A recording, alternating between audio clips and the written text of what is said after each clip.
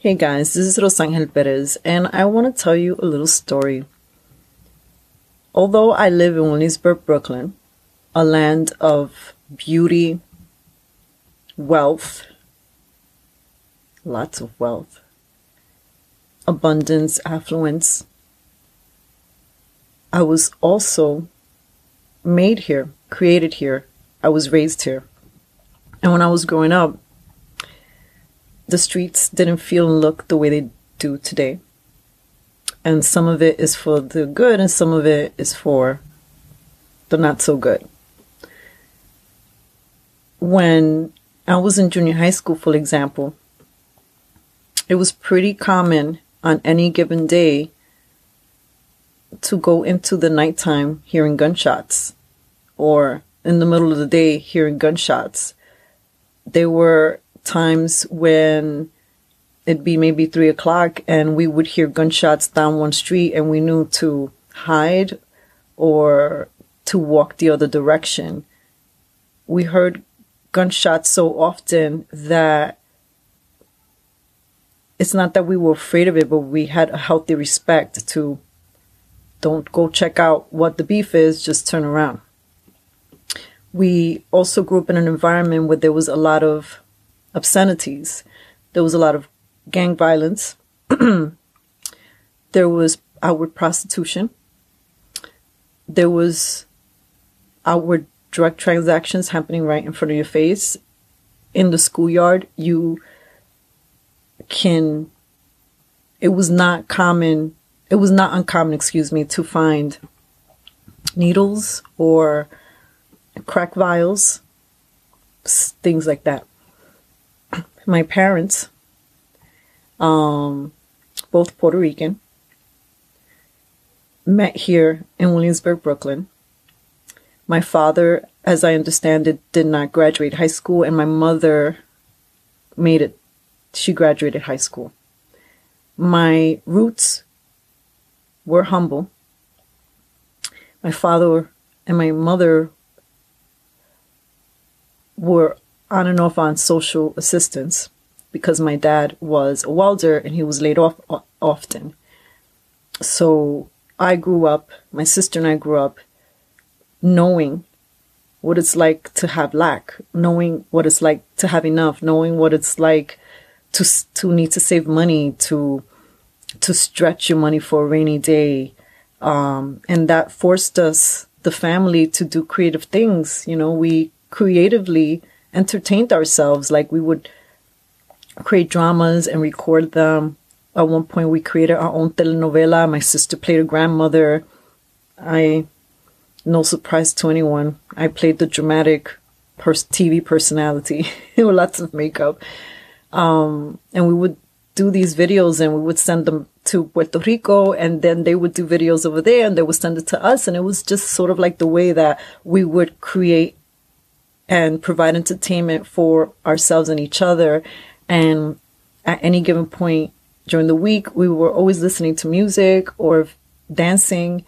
So those tough times also created opportunities for deep bonding. And so now in the present moment, we see a lot of affluence around us, but some of us are still living those very, very tough, extreme times. And it could be and feel even more overwhelming to not understand how come some people seem like they were born or have a silver spoon life, and why is it so hard for you to move forward. I'm sharing all of this so that you can have a little perspective. Some people watch my channel or they've challenged me directly and they've made assumptions that I don't know what it's like to grow up in a very difficult environment. This environment that I just described to you, many of you have no idea what I'm talking about. And then some of you are unfortunately very acquainted, as in the United States, there are still some of these neighborhoods that are very rough like this. Now, when you grow up and see this and hear the sirens whether it's police sirens or fire sirens go off constantly, you do grow up in a state of trauma. I'm not even talking about any dysfunction that may have been witnessed in the family life or home. As you can imagine, when you're first generation child and your parents are, learning to integrate here, then those first generation children also experience their own sets of challenges because they are trying to balance what's traditional from their family and cultural structure and this American way of life. So my perspective and my narrative, everything I've seen has always kind of put me in the middle, even as far as my genetics. Like, I'm a light-skinned Latina, Puerto Rican, and there's influences of Indian, Spaniard, and African Black in my blood. And many times in my journey, someone has called out for me to choose a side, to identify with my Blackness, to identify with my Latina-ness, or even what some people might consider the white side of you, the Spaniard. Again, it just puts you in the middle where you see multiple perspectives at the same time. So I guess life in all of its ways has just been showing me this path. And so I share from that perspective. I don't expect you to relate to it 100%, but I just wanted to offer where some of my perspectives come from, why sometimes I'm not as bubbly, why sometimes I appear to be on the harsh side, and serious. And I think that comes from knowing that life is serious and beautiful at the same time. And what makes this life beautiful are the people in it, and the people you spend time with and how you're spending that time. And those kind of examples have taught me that life is precious, life is short, and to enjoy the present moment. And as much as you can, walk your life with excellence. Just because you were born in an atmosphere that was less than desirable, it doesn't mean that you're an undesirable. It doesn't mean that you can't go out there and meet your dreams. You can. Because if you can dream it, if you can vision, you could take little steps. That's why I'm sharing this story with you. Because when I was growing up in that environment and watching all kinds of statistics going the opposite way, all statistics would have predicted not the outcome that I have achieved for myself in my life. Every single time someone said, no, you can't do it, and they laughed, and believe me, I've heard no's most of my life, starting from my parents. No, you can't do that. No, you can't pursue a creative life. No, you can't, da-da-da-da. I did it.